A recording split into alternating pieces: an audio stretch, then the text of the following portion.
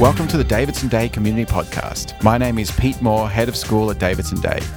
Each episode, you will meet different members of our supportive and diverse community. You'll hear fascinating stories from parents, board members, alumni, and the wonderful people who work at Davidson Day.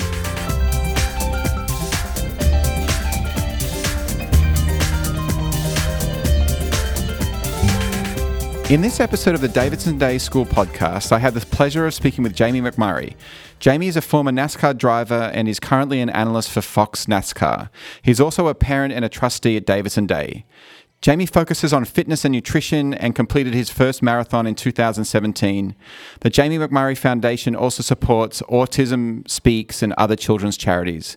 Jamie, thanks for taking the time to chat with me today. I'm excited to be here. This is not something that when I first met you that I thought we would be doing, but we've become friends and it's nice to get to be here and catch up. Thanks, mate. It's been fun just to learn more about you as I was sort of preparing for this. And so the first question I have is, where did you grow up and what are some of your most vivid childhood memories? So I grew up in a town, Joplin, Missouri. And if you're listening, the only reason you would know of Joplin is because an F5 tornado struck there in 2010. And a lot of time, in the Midwest, in the U.S., lots of tornadoes. And I remember being a kid and going out and watching them go by. It was just not a big deal. But, a lot of times they touch down in fields. They don't touch down in the middle of the city. And it happened in Joplin. And so it was devastating. It made the national news.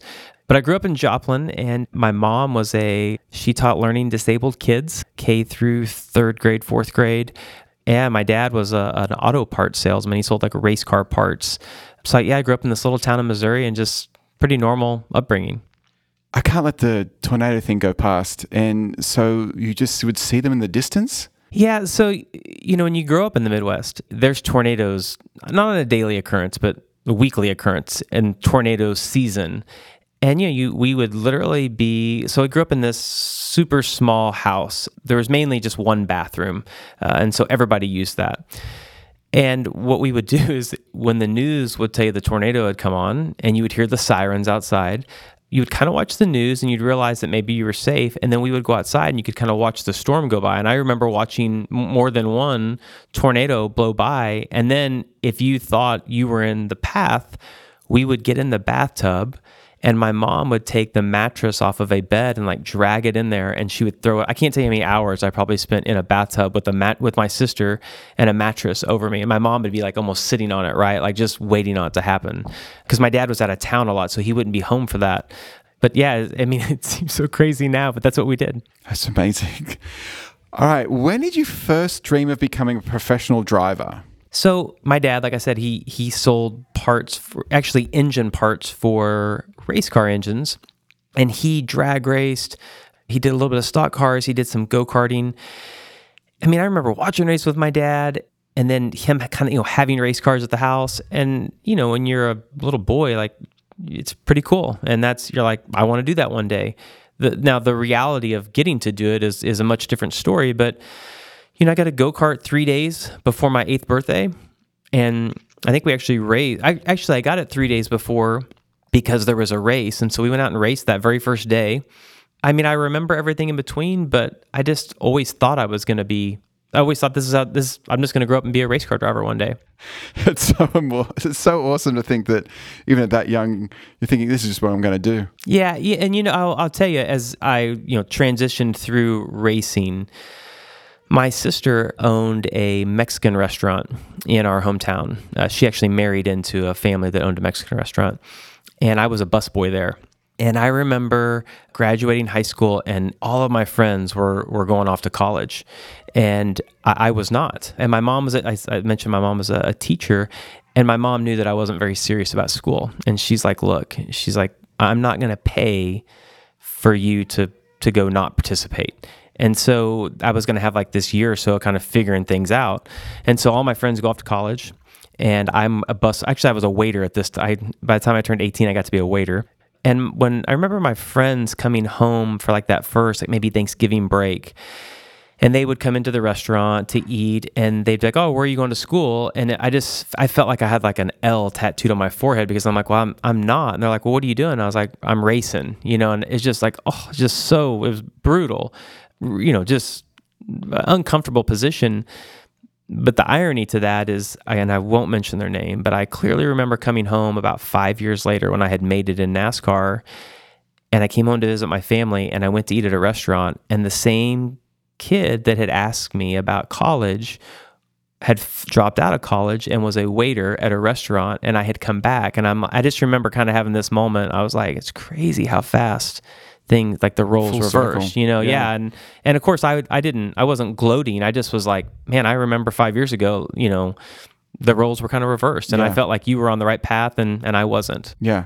And talking about paths, that's one of my questions is, what was the path that led you to become a NASCAR driver? So you get your go-kart at 8, and then what happens after that? So I started racing go-karts in 1984, and around that time, IndyCar was the most popular form of Formula One would be the most popular, but in America, IndyCar was the most popular. But it transitioned to NASCAR in the early 90s to where that became the most popular form of racing.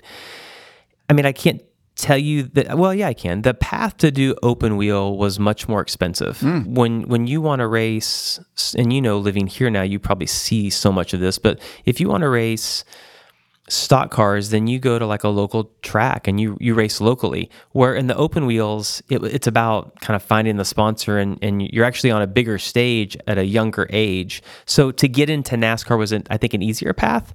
And at the time when I started racing stock cars in the kind of early to mid 90s, Jeff Gordon had just come along, and he was this young guy, and like that's who I looked at. You know, I was like, man, like if that's who I want to be, right? Like he's this young guy, and you know, kind of a Southern older person sport, and he's making it. And that was always like, I just remember always watching him and being like, that's who I want to be one day. Did it coincide at all with Days of Thunder? Like I saw recently you tweeted that Fox was showing the making of Days of Thunder, and you said like one of my favorite movies.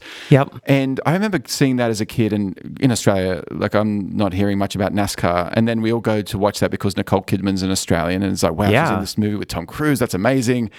And then everyone gets out and like, I want to race NASCAR. Like it was just people, it had a global impact. Did that help propel it here at all? I mean, maybe that's too much. I was already racing. I don't mean with you, but I mean, you said the sport overtook Indy. I don't think so. I think the reason they made Days of Thunder is because NASCAR was on the rise. I gotcha. And Tom Cruise was, I have to be honest, I have not watched that yet. I've DVR'd that because I want to watch it. I just haven't watched it yet. But what I've been told is that Tom was really into racing, and he became friends with Rick Hendrick, and then he kind of spearheaded, I think, that movie being made. But that is one of my, like, it really is one of my favorite movies. Like, I was in, do you remember Talladega Nights? Do you remember this? So I was in that. And I've never watched the whole movie because it was like Days of Thunder to me was real. Yeah. Like it was, I viewed that as a real movie. I'm sure if you were already at the NASCAR level, you didn't view that as a real movie, but I did because I was a kid, you know, and I thought it was incredible. Whereas Talladega Nights, I'd already made it, and I'm like, this is just the dumbest movie ever. I can't even watch it. It's so dumb. Yeah. I know there's some good one-liners from it, but I was never into that. It was always a Days of Thunder for me. Yeah, that's funny. We will have people listening to this conversation who have followed NASCAR their whole life and others who know little about the sport. Can you give me a brief overview of a typical non-COVID season? How many drivers are there? How many races? And just how it's structured? Sure. So typical year is we always start our season out at the Daytona 500, which is kind of odd that you have your biggest race of the year as your first race. It's 36 races, and then there's a couple of, like an all-star race, and there's a couple of non-points races throughout the year. So it essentially runs from the middle of February to the middle of November, a few weekends off in between, but it's a pretty long stretch of going every single weekend. Lots of travel. I feel like people on the outside tend to say it's a grueling season. And it can if things aren't going well, but for the most part, I mean, I like getting to go. I always enjoyed, every single weekend getting to go. And if you had a good week, you wanted to go back to have another good week. And if you had a bad week, you wanted to go back to try to redeem yourself, so it kind of went both ways.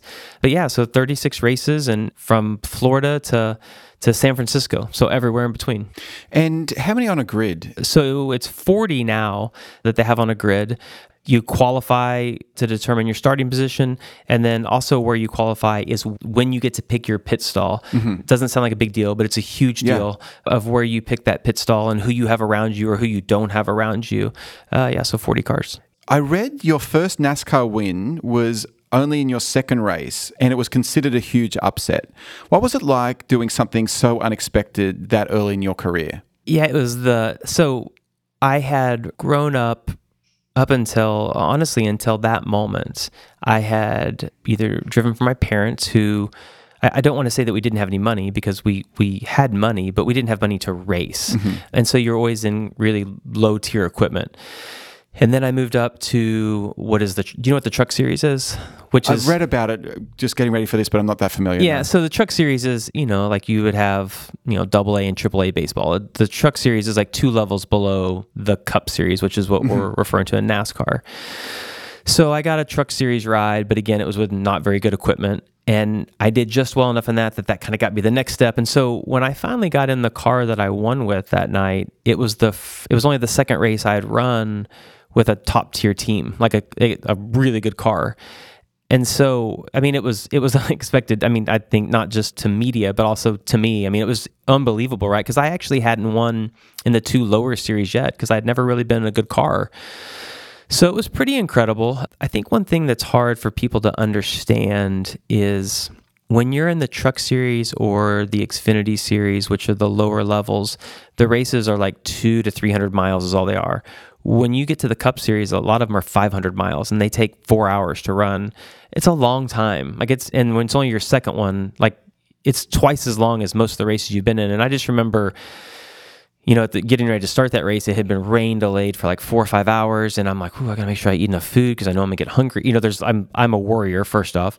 But it's just you run and you start in the daylight and it goes into dark. Like, you're like, oh my gosh, this thing's never going to get over with. And so then to be able to win after 3.5 hours of, kind of battling, it's unbelievable. Yeah, it's unbelievable. And how did your life change after that moment? Yeah, so when you hear people say, and I say it, like I'm on TV and I'm like, oh, it's a life-changing moment. We say that, right? When great things happen to people, but your life doesn't change instantly. Like it changes over the course of time, and I think you guide that ship, and you can change it immediately, but I think most grounded people know that that's not the right path. So, and the thing about racing is you can win one week and you go the next week and you run 20th, and so like you kind of want to win and then not race for a couple of months so you can enjoy it. But did it change? It probably opened up opportunities for me 1, 2, 3 years down the road because people remembered that. I think at 26 to have that sort of amount of tension or pressure could be really difficult. I imagine it's easy to go the wrong direction. Like, how did you continue making good decisions or make the most of the opportunities that present themselves? Yeah, no, I totally understand what you're saying. And I don't think there's one thing that sets you up for that. I think that your parents obviously are the start of that, but, and this is going to sound really uneducated, but I'm going to say it. At that time, they had all of these shows on TV, and it might have been on MTV, and it was like, Where Are They Now? And it was these shows of people who became famous, got rich, maybe got addicted to drugs or gambling, like something, and then they're broke, right? Yeah. And I remember those were really popular as I was coming up, and I just remember watching those, and I'm like, man, if I ever make it, like I'm that's not ever going to happen to me. Yeah. And so I think a lot of things contribute to that, but I also am a planner and a warrior and a type A personality. Like I'm super structured. So I probably didn't have to worry about that anyway, because I'm the guy that I'm always thinking like 5 years down the road to my detriment, right? Like I hinder my life worrying about things that are out of my control that are 5 years away from me. But I'm like, well, I want to be sure I'm kind of prepared for that. Yeah. I really admire athletes' ability to succeed under enormous pressure. What's it like to be on the grid with 40 or so drivers, over 100,000 people in the stands and millions watching on TV? I just can't imagine. I mean, I know you work up to that moment, but just sitting there, and what's the pressure feel like? Or you just feel like I'm prepared? Well, what's that moment like? So I think something that's hard to relate when you watch a race on TV is in a normal year, not this year, but in a normal year, you got to the racetrack on Thursday night. So you stayed the night Thursday night, you had practice on Friday, qualified on Friday, stayed the night, got up on Saturday, you had more practice at the track, went to bed. And then by the time race morning got there, you've already been there for 3 days. So And then even though everybody all of a sudden shows up, like, it's cool, right? All these fans, it's really cool, but you've already been there. And you do it every single weekend, right? Like, we joked around, it's like the circus, right? Like, we come to town and like, we're in the garage and we're like the zoo animals. We always joked around. But I will say that the feeling of coming to a restart with 2 laps to go, if you're the leader or if you're in third or you're in fourth, that's a pretty incredible feeling it's not only is everybody watching, you're like, they're either going to watch me do something spectacular or watch me step on my foot here. And so it's interesting because I get that same feeling running a local marathon that I do the Daytona 500. Like, it's just, but it's also one of those feelings, and I think everyone has had it, where you're like, kind of want to throw up. I'm really uncomfortable right now.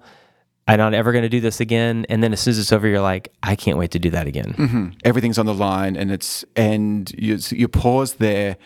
And how do you not project too far into the future instead of, like, because I imagine you could think, well, if at that turn I need to do this, at that turn, Sarah, I should ask even a better question. Are you doing that, or are you just absolutely present in where you are, what you're doing? There's a lot of things going through your head. When you come to like a restart like that, the first thing is, don't miss a shift. Don't spin the tires.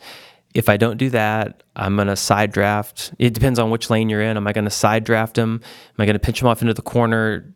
Do I need to make sure I beat them into one? Or if they beat me into one, can I get back to there's just endless scenarios that can happen. And so I said that I was a warrior. You can't worry about all that because it happens like in an instant. Like, and you might have a plan, and then the guy behind you doesn't push you and pulls out a line, and then you're having to block him, and then all of a sudden the ideas that you had of what I was going to do, well, now I'm having to defend to somebody else. Like, you just can't prepare for that. Yeah. And that's the difference in winners and losers, or people that can deal with all the adversity that's thrown at them right there. And how much is it conscious thought, and how much is it just reacting to what's happening around you? Well, I think it's a little bit of both. There's clearly, I've been here before, I kind of know what to expect. But a lot of times those decisions just happen. Yeah, and so, and especially like if you've ever watched a race at Daytona or Talladega, when you're in the draft, it's just intuitive, right? Like you almost have to think just 1 second ahead of whoever's behind you. Like you have to anticipate, right? Like you see somebody coming in your mirror and you're like, I'm pretty sure they're going to go to the outside. So you'll start moving up just so that they can see, he's already kind of blocking me. So I'm going to push him instead of passing him. So you kind of have to think ahead. And those type of tracks, Daytona and Talladega, where everyone's all bunched up, physically are not hard at all. Like they're really big. They don't really put a load on your body. But mentally, when they're over, I remember like you get on the airplane afterwards, and I would just close my eyes. And Christy Beck, are you tired? And I'm like, no. I'm just sick of thinking for a second, right? Because you spend as much time looking in the mirror at the back of the car as you do the front, and it's all about anticipation and what are they going to do, or what there's just so much going through your mind that you don't want to sleep. You just want to stop thinking for a second. What's it like doing something that hundreds of thousands of people, millions of people wish they were doing? Do you ever think about that? It's different now than it used to be. It used to be that, once you got somewhere, there was 4 or 5 teams that maybe wanted you, and so you would, try to pick which team you thought was going to be the best team to go with. It's not like that now. There's not as many teams, and it seems like when somebody gets there, they stay somewhere. But I honestly never thought about that. Because I did NASCAR for 16 years. I drove. And once I got through like my, 4th or 5th year, I didn't think about that. And honestly, I think that's part of what kept me grounded everywhere, is that it's not that I didn't think it was special what I got to do, but I joke around when I would go do hospitality visits before the races in like the suites up above, because you'd have to go up and just say hi and kind of tell them what what to expect today and give them a little breakdown. And people would be like, gosh, just tell us something extravagant. And I'm like, you got to understand, I was like, I'm going to race today. And I was like, I'm going to get home tonight. And I said, when I walk in, I was like, my wife's going to tell me to take the trash out. I was like, that's going to be how my day is going to end today. Yeah. So though it's incredible to get to do, like you're still a normal person,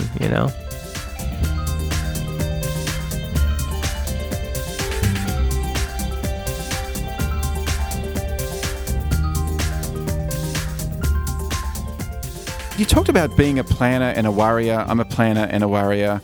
And what strategies or rituals did you develop to help you perform over time, or habits? I never felt like in anything that I was smart enough or as talented as others.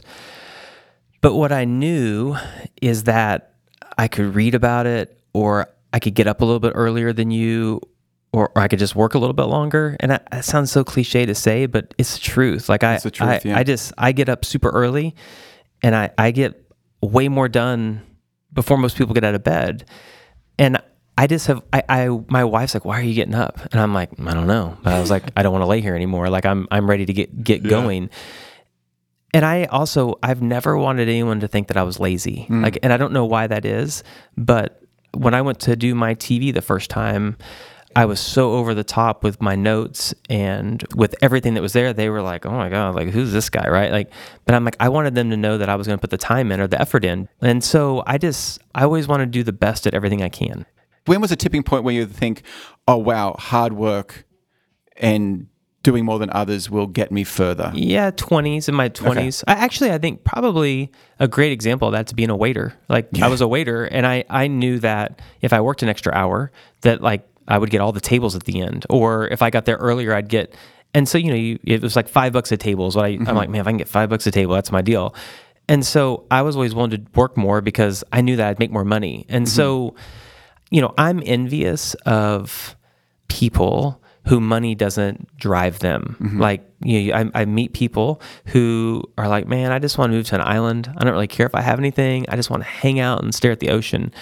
And I'm like, man, I'll never be that person because I've always, since I was young, like always have saved all my money. And like, I'm like, well, I'm going to do this because I know I can. I always wanted to make more money.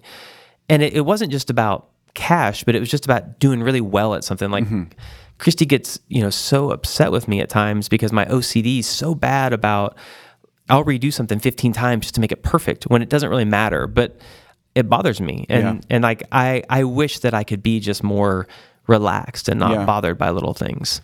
I go to bed every single night and I think about like, what's my goal tomorrow? And it might be like, it could be something really dumb, like clean the garage. It could be, it might be something just petty at home, but most of the time it's not. But like, I go to bed every single night and I fall asleep like, okay, like I've never went to bed at night and thought, I'm just not going to do anything tomorrow. Like I don't do that. Like I don't know how, I don't know what I wish I could do that, I think, but like I just have never done that. Yeah. It's funny. The next question I have is, as I was saying before we started this conversation, I've sort of been doing some stalking, healthily stalking, learning about your career. And I watched the video of you winning the Daytona 500 in 2010. And at the end, the commentator said, when you win the Daytona 500, it does not stay with you for the rest of the season, the rest of your career. It stays with you the rest of your life. Has it? Yeah, so true. Yeah. And in what ways? I'll tell you a great story, I think. I hope you like the story. When I ran my first marathon, you take off, there's 2,000 people, and you run for like 5 miles, and at that point you kind of realize who's at your pace, and you realize like, okay, well, this guy and this guy we're together, right? Like, I don't know him, but like we're together. Now, I also don't talk to people. Like I talk to you because like, once you kind of get in my bubble or I feel comfortable, I talk. But if I don't, like, I just don't walk up to people and talk to them. I keep my head down. So I'm running along and this guy starts talking to me and I'm like, oh man, I want to be nice, but I also don't want to use a bunch of energy talking because I'm kind of gassed right now. And so he, he's like, hey, I'm Dave. And I was like, hi Dave, I'm Jamie. And so he's like, how many marathons you done? I'm like, it's my first one. And he's like, oh man, this is my, 15th. I'm like, oh, okay. And so we're running along and we end up like, it's just 3 people now. Like there's no one in front of us, nobody behind us. And there's this guy, Bob, I'm making a name up. So all of a sudden Dave starts talking to Bob and they're having a conversation. I'm behind them, but they're having a conversation and I'm kind of in it, but I'm not talking. And I hear Dave say, hey Bob, what do you do for a living? And I'm like, they're going to ask me what I do for a living. And I was like, I can tell them that I race cars, or I can tell them I'm a banker, like whatever. But I'm like, I know if I tell them I race cars, that's going to start a conversation, right? And so Bob says, I'm an investor. Well, Dave, what do you do? And Dave's like, I'm a banker. And they both kind of turn around, look at me, and they're like, hey, Jamie, like, what do you do for a living? And I was like, I race cars. And they were like, oh, and they kind of turn around and I'm like, oh, that went great. I'm like, they didn't say a word. And so then one of them says, what do you race? Or no, they said, have you ever raced with the big boys in NASCAR? And I was like, yeah. And all of a sudden I realized that Bob is like now turned around looking at me more than he's looking ahead. And we're running. And he hits Dave and he's like, oh my God. He goes, that's Jamie McMurray. He goes, he won the Daytona 500.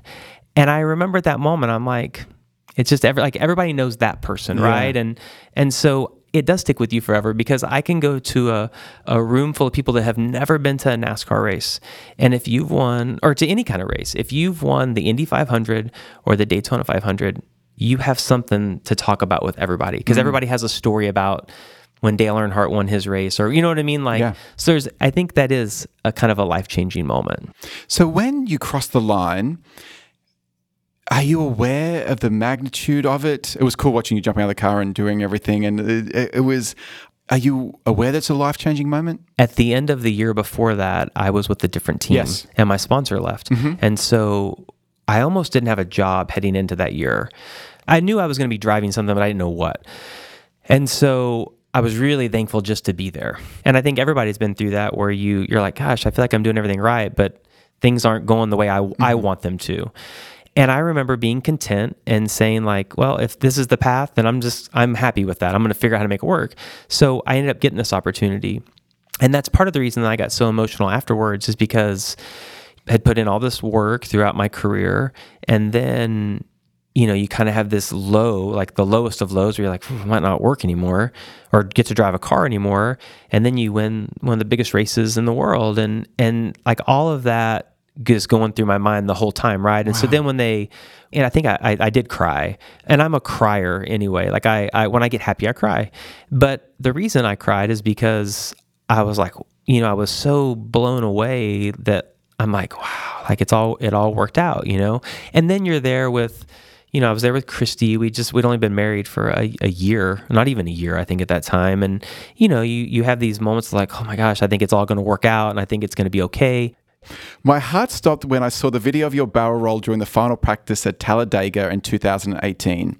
What are you thinking as your car becomes airborne? So when your car lifts like that, and I'm sure it didn't get quiet, but it seemed like it got quiet.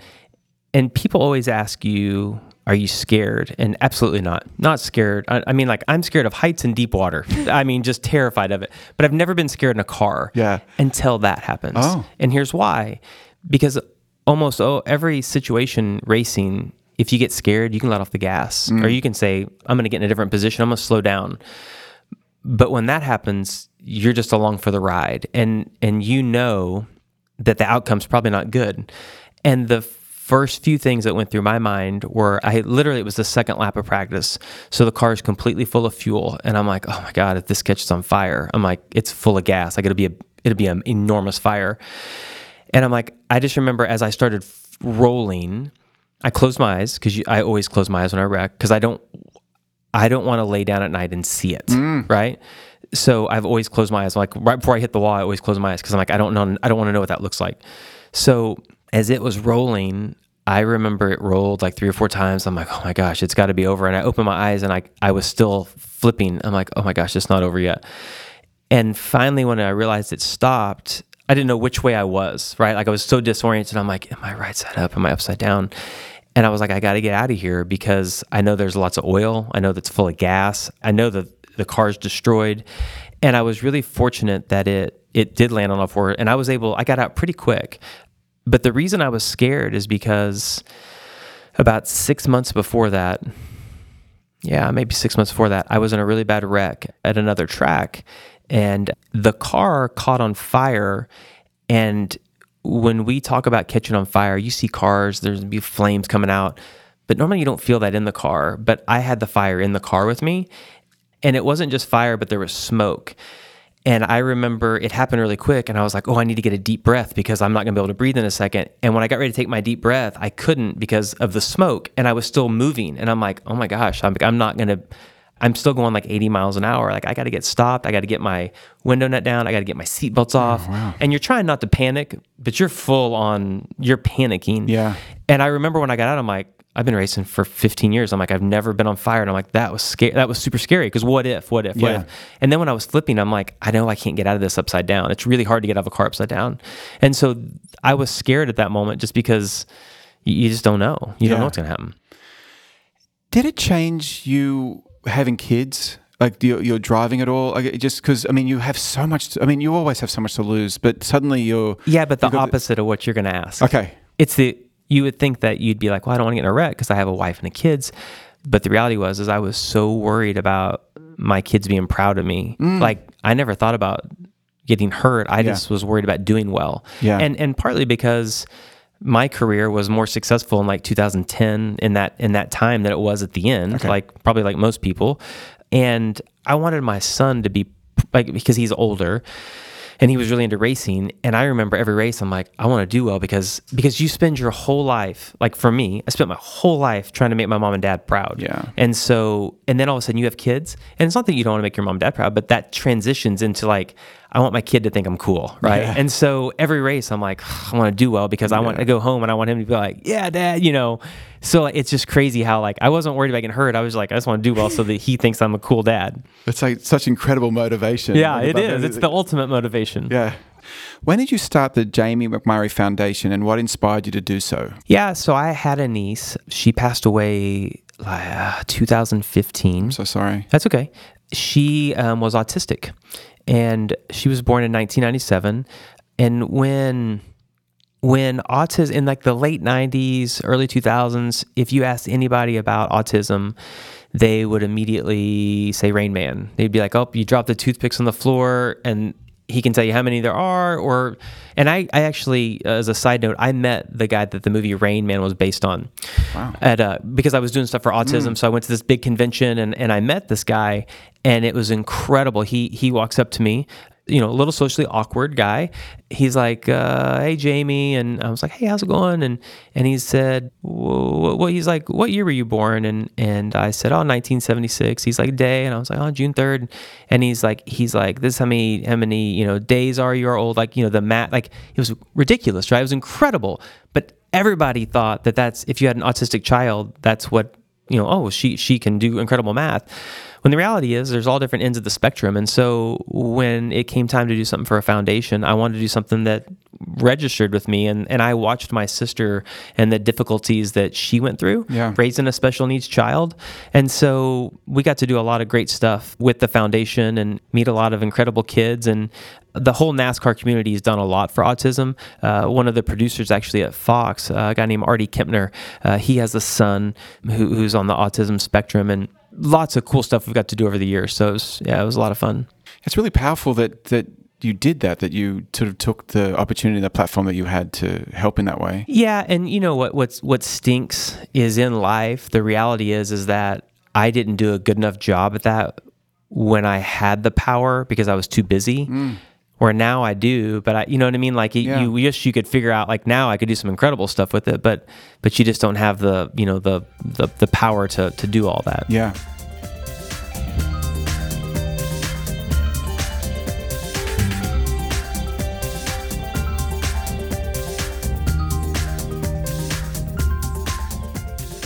What is the book or books you most frequently recommend to others?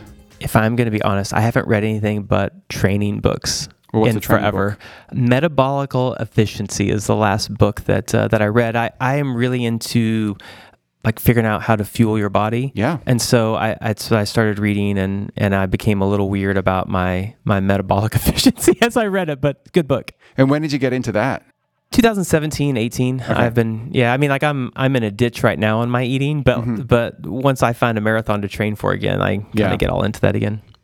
What are some things you love doing in your free time besides cleaning the garage? Yeah, I honestly just hanging out with my kids. Yeah. Like that's my free time. Like just kids. But you mentioned running. Are you doing? I run every single day. Okay. But I run early in the morning, and then afterwards, when we have free time, we just kind of hang out. Yeah. And if you could learn a new skill, what would it be and why? maybe how to relax more. That would be my skill. Have you ever tried anything like yoga? A little bit. I actually used to do that every morning. I had a trainer that, I mean, it was like 10 minutes every morning, but I just, maybe one day.